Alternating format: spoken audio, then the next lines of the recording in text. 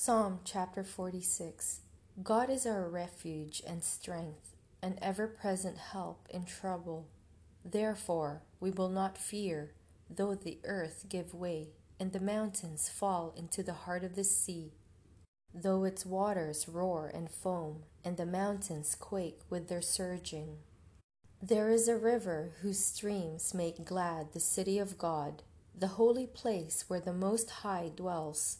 God is within her, she will not fall. God will help her at break of day. Nations are in uproar, kingdoms fall. He lifts his voice, the earth melts. The Lord Almighty is with us, the God of Jacob is our fortress. Come and see what the Lord has done, the desolations he has brought on the earth. He makes war cease to the ends of the earth. He breaks the bow and shatters the spear. He burns the shields with fire. He says, "Be still and know that I am God. I will be exalted among the nations. I will be exalted in the earth.